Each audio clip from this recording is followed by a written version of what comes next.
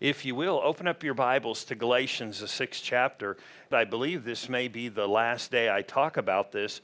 And actually, when I started, I thought it would be a one and done thing. It was something that was real strong about the church, about not just the church, because, the church is a building, but the church, that's how man normally defines it. They'll say, oh, if I go there, the walls will fall in.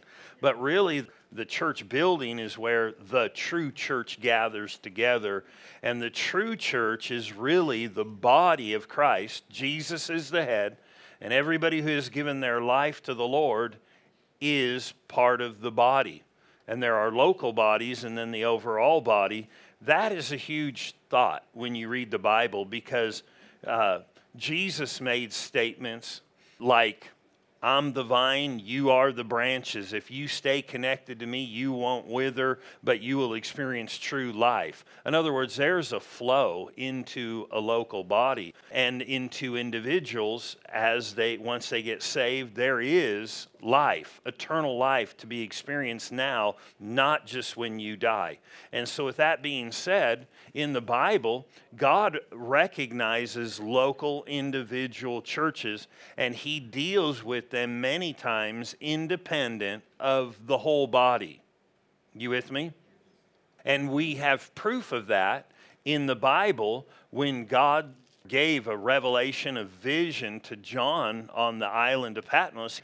And Christian tradition says they tried to boil him in oil and he couldn't be boiled. And so they put him on a prison island. We know he was on a prison island from the Bible. And there he had a vision from God. And God gave him messages to give to individual churches. And each church he addressed was different. And it's interesting, we read one of them where he said, the time is coming and it's upon you that I am now opening a door to you. And he said, there are people who go to this place and serve, and it was a religious group, but God called them the synagogue of Satan. Wonder what God calls different churches. And I have to be careful. I'm not like, that neighbor one, he calls them the synagogue of Satan. Somebody will go tag it, Don't do that. He may not see it that way. But you know what I mean? Just because we see it that way doesn't mean God sees it that way. Side thought, when I first got saved, I knew this guy who was just hardcore bad. And when he got saved, he found out, and he had been in the Catholic Church, that idol worship was bad. So in the middle of the night, he went down to the Catholic Church, and there was a statue of Mary out there, and he proceeded to cut the thing up with a hacksaw. And then he took the arms home with him, and his mom found him. That's a whole nother story. Don't do that. In other words, our perception, though it may seem right, be careful. In other words, we're not labeling people different things. That's the synagogue of Satan. But God did. You with me? We'll leave the name calling up to him. The identification, you know what I mean? And because there were some people there, he said, you think you got it all. And he said, you got the best clothes, you got money. He said, but you're poor and naked. But it wasn't because they were physically that way, but spiritually they were. But then there was another group, he said, I'm opening a door to you, and these people, and all of a sudden this is going to happen, and these people are going to come in who were connected to the synagogue, what he called the synagogue of Satan, which was just another religious group.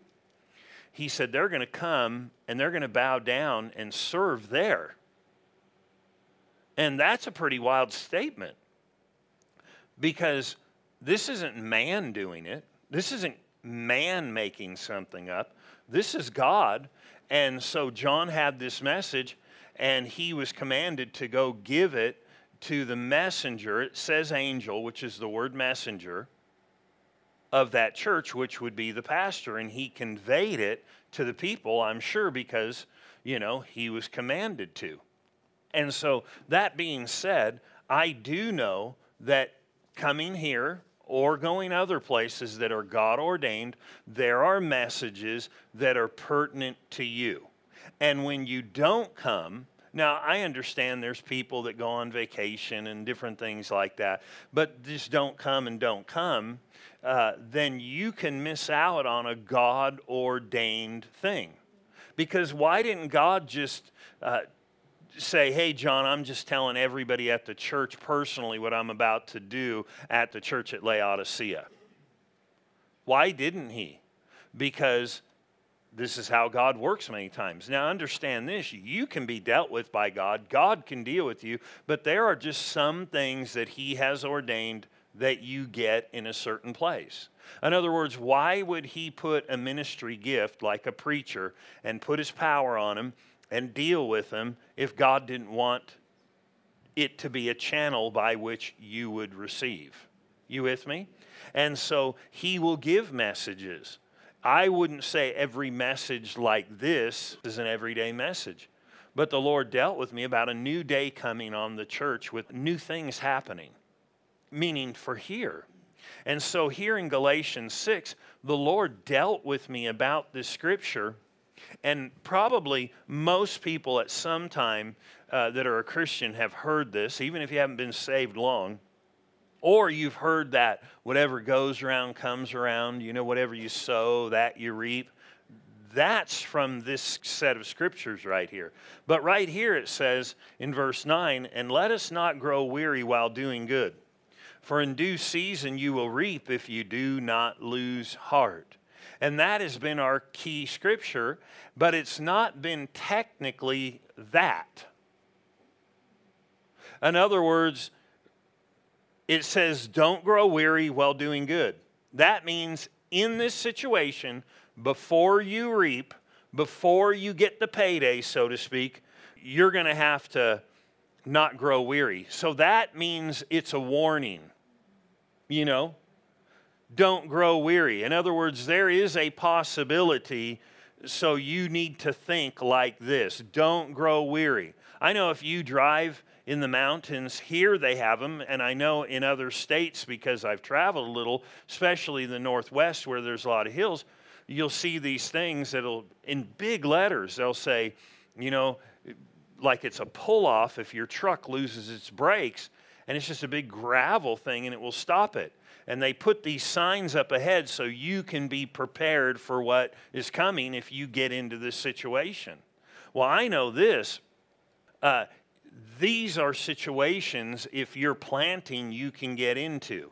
In other words, don't grow weary. So that means if you're doing what's right, that's called planting in God's eyes. Many people don't realize the good we do for the Lord, he looks at it like planting. The bad we do, it's planting. And that's why he said, whatever you sow, you reap. Don't grow weary while doing good. Because in the verses before, he talked about bad. Well, we don't want that harvest, so we just quit. But here, he said, don't grow weary while doing good, for in due season, and if you're a farmer, there is a due season, right? In other words, a farmer has to endure the summer, doesn't he? To get a harvest, if he plants corn, he's got to endure that weather, and he's got to keep watering, stay with it, and there will come a day where he will eventually reap. If he gets so discouraged along the way and gets tired and thinks, this just doesn't work, his plants could be super tall, but if he's never experienced it before, he could quit right before. So he warns us here, because we know these things are not always first seen. You with me? And so he said, don't grow weary while doing good, for in due season, or when the right time comes, we shall reap if we don't lose heart. Literally, quit in our minds. And he said, if you'll stay with it, there will come a day. So what I'm getting at here is, we're looking at the reaping side. In other words, can God be saying we're in a position, in a place, in this day of reaping?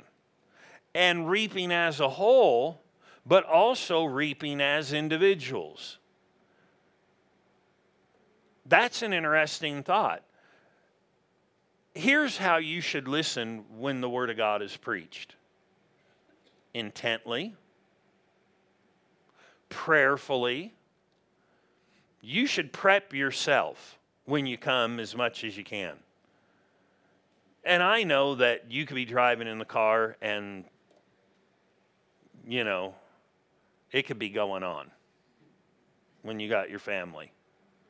Then you come in and everybody just looks so spiritual, but it looked like Ringling Brothers, in Barnum and Bailey Circus in your car, and you're trying to tame the lions in the back seat.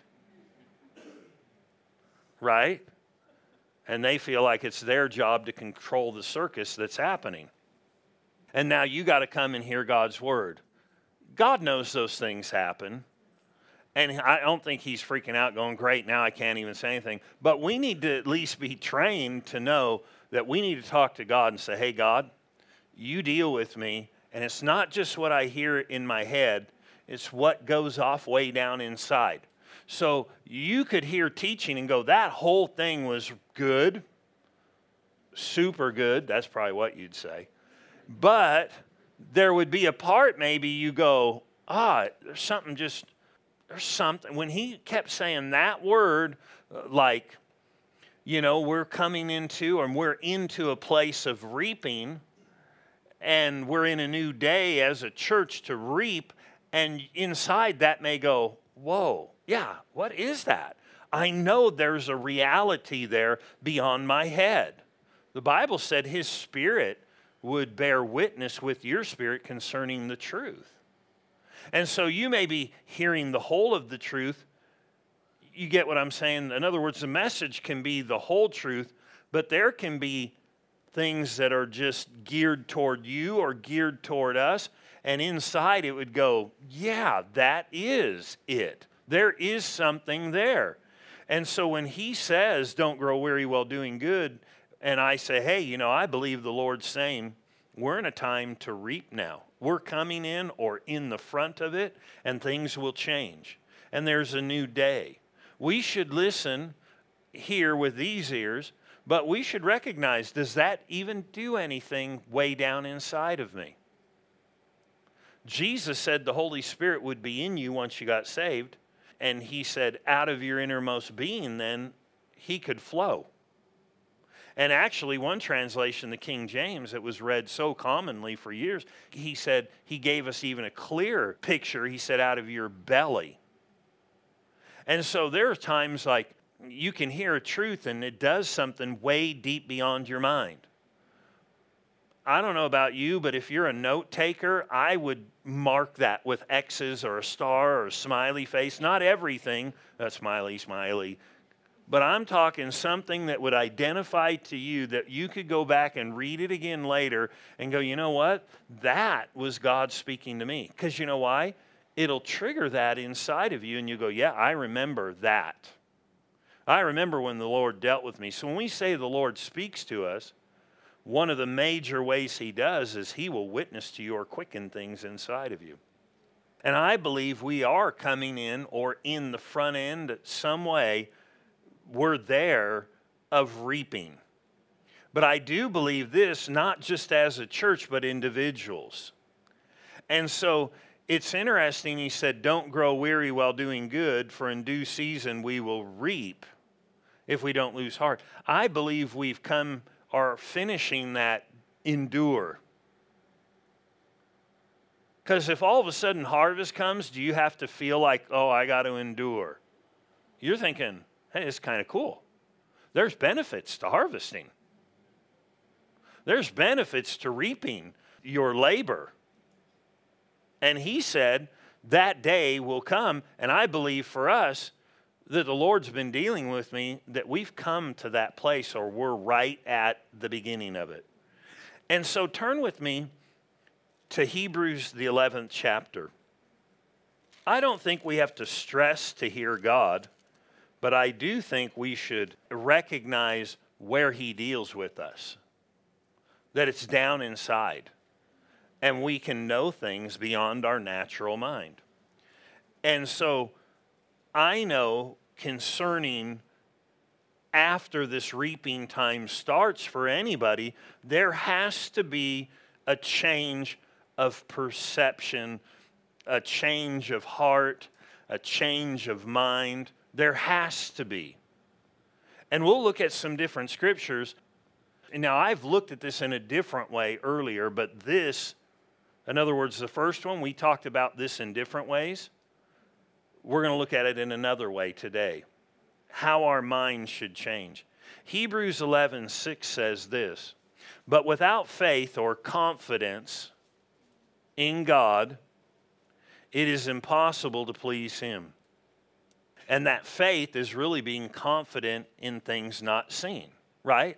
Faith believes, based on the truth of the Word or something God's given us, that it's a fact before we see it.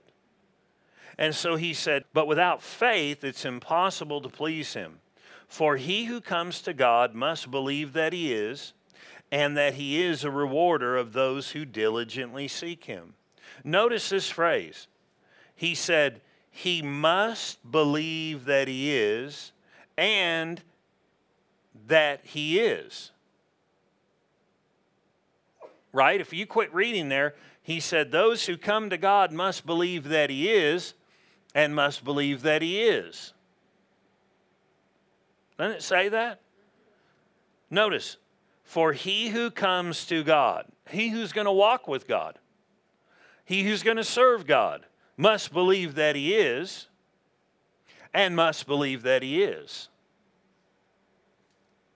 Can you and I believe that He is? Sure. Truth be told, I've never in all my years ever met a real atheist. Oh, I've had numerous people say, I don't believe in God. And then if you just sit down and talk with them, I found they'll go, yeah, well, I believe there is some supreme something out there, but, so they do believe. Many times, whatever's popular, people go with or what they think, but you just sit them down. Eventually people, at least in my experience, for the most part, they believe that He is. But here's the thing, we believe that He is. And if you believe that He is, can you believe that He is ... Do you believe that He is? I believe that He is. Not because I sense Him right now, but we could be singing songs and you sense God doing something. But notice this phrase, and this is that mindset. It says, but without faith, confidence in things we don't see, it's impossible to please Him. So in other words, it pleases God that we would believe things before we see Him based on the truth and act according. For he who comes to God must believe that He is, and that He is, or in other words, must believe that He is, what is He? What must we believe? He is Now, if you can believe God is, you already believe He's super powerful, right? Almighty. But you must believe that He is a rewarder. Now, I don't know about you, but when I think of a rewarder, you know, you think of the FBI's most wanted list, and they 25,000 if you turn them in. And, you know, an old Western movie, and, you know, they got a wanted poster, and you get a reward. The government or the sheriff's office is the rewarder of those who turn them in. You with me? And so you get a reward for doing that activity. But here he said, you must believe He's a rewarder. But what is He a reward? What do you get a reward for? I don't know any other scripture that's just like this, where, you know, where he uses the word rewarder, you know, for doing this. Now, there are other things you get a reward for, no doubt about it in the Bible. And sometimes he calls it a prize, sometimes he calls it a crown, but there are rewards. But here he said He's a rewarder of those who diligently seek him. So, in other words, you can diligently go after God, study your Bible, pray, do the things. But he didn't just say, do that. He didn't just say, do that. He said, believe that it will be rewarded to you for doing that. In other words, don't just study, don't just read, don't just go after it with God. Be diligent to do it, but change your belief just as much as you believe in God. Believe he's a rewarder of this action. And here's what's interesting. Some people feel like, well, I just don't want to bother God. I just don't need that much. I just don't know. And here he said, you need to believe he is a rewarder. And how many people do that? Well, I don't need any more. I don't need that. I don't whatever. And this is obviously a command. You need to believe he is a rewarder of such actions. There's a payoff for this, and you are commanded not just to take the actions of diligently seeking and pursuing him. You are to take the mindset of he will cause this to pay off in my life. We need to think, hey, there has to come a day, whatever a man sows, that will he reap. Now, I understand this. There are two sides I think you have to look at. One, there's a lot of things Jesus paid for that are readily available to you right now. There are other things that we sow and then we reap. And those things can take a little bit of time. They can take the effort of a farmer, so to speak. But at the same time, we need to have the mentality, God is a rewarder. For who? Well, am I good enough? Am I strong enough? Am I this enough? No. Anybody can do this and reap the benefit. And so concerning Galatians 6, we need to get that mindset. God is in the process of rewarding us as a church, and the church is made up of individuals. So it's not just here, it's the individuals of the church. So I said, well, I just don't know about that. That's exactly why I just read that verse, so you could get rid of that kind of thinking. Well, I just don't know about that. Yeah, exactly. You with me? So if you were one of the ones that says, I just don't know about that, well, then you're the one we're talking to, the ones that are like, yes. No, we're just reinforcing that. The one who goes, well, I just don't know about that. You're the one God's talking to. Because he said, you got to believe that God is. And we probably all, amen, yes, I believe God is. I believe God is. Oh, he is. He is. Is he a rewarder for you? Well, no. This is a command. It's not a suggestion. There was an old movie that was a joke, I'm not exactly sure of the name. And Moses came off the mountain and he had, 3 tablets instead of 2 in the movie. And he said, behold, I give you the 5th. And he dropped one and broke the 10 commandments. They were commandments.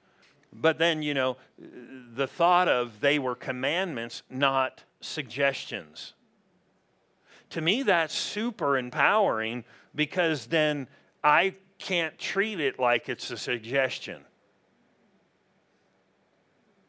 If I treat it like it's a suggestion, hey, you guys after church, you should try this restaurant. I should tell you that. And then me go to a different one because it'd be all crowded over there. No, I'm just kidding. But if I gave you a suggestion, that's not a command. You must go to this restaurant if you want this food and it's the best. You must. That's a command. He said you must believe that he is. And that he is a rewarder. If I believe he's a rewarder, I'm going to have to be expecting something good. If he's a rewarder, then that means if I just do these things that he said, I can get rewarded here, I can get rewarded here. I would say this. I would believe that as things change here, I'm probably getting ahead of myself as things do. There's going to be much more responsibility on individuals to rise up, but people will get prizes for that. Not me. I'm not going to give you like a paddle that we give with the little rubber band thing and the ball, like a kid gets, and you're like, oh, where'd you get that? I got that at church as a prize for serving. I mean, if that's what it takes, we'll give you one. But the fact is, the Bible, Paul talked about the prize, pursuing and doing certain things for the prize. And we need to understand that this new mindset brings responsibility, but then more opportunity for reward and prize. And so turn with me to John 16. This mentality of needing a change of mentality. And I think this scripture, now you're going to go, what in the world are you using this one for? John 16, verse 21. A woman, when she is in labor, has sorrow because her hour has come. But as soon as she has given birth to the child, she no longer remembers the anguish for joy that a human being has been born into the world. Now, I'm not thinking, okay, who's pregnant in here? No. But there's a huge thought here. A huge thought in itself. A woman, when she is in labor, there's just some things you can't stop. And everybody looks straight ahead. Hopefully nobody knows who this is. I know Pastor Linda does. But one person, when they were pregnant, they went into labor, and they said, oh, I don't want to do this right now. Praise the Lord. I want to wait. Now, let's wait a day. You don't get to. It's full steam ahead. Right? It would seem like such a good idea for 9 months. Now, one day. Yeah. But if you know the context of this right here, really, the 14th chapter, the 15th chapter, really 13, 14, 15, and 16, and then into the 17th, but really these four, 13, 14, 15, and 16, is what Jesus said right before he left to help really set up a new pattern of life for these people. And he was talking about the Holy Spirit coming and him departing, and he was talking about a transition time that they were in the middle of. And he used this to paint a picture of this transition time. And isn't it true if we're waiting and we're at the end and we're pushing through the not growing weary, that can be like the anguish of labor. Oh, when's it going to change? But the thought to this is we've been talking about gathering or getting a new mindset. How many of you have ever had a child? Your mindset has to change immediately. It has to. You planted a seed, now you've reaped. Ready or not, you got a baby. Never had to change a diaper. What happened immediately? Your responsibility grew for something bigger than you. Immediately. Whether you wanted the mentality or not, you had to take on a new mentality. Well, I'm not getting up at night. Are you getting up at night? No, I'm not getting up either.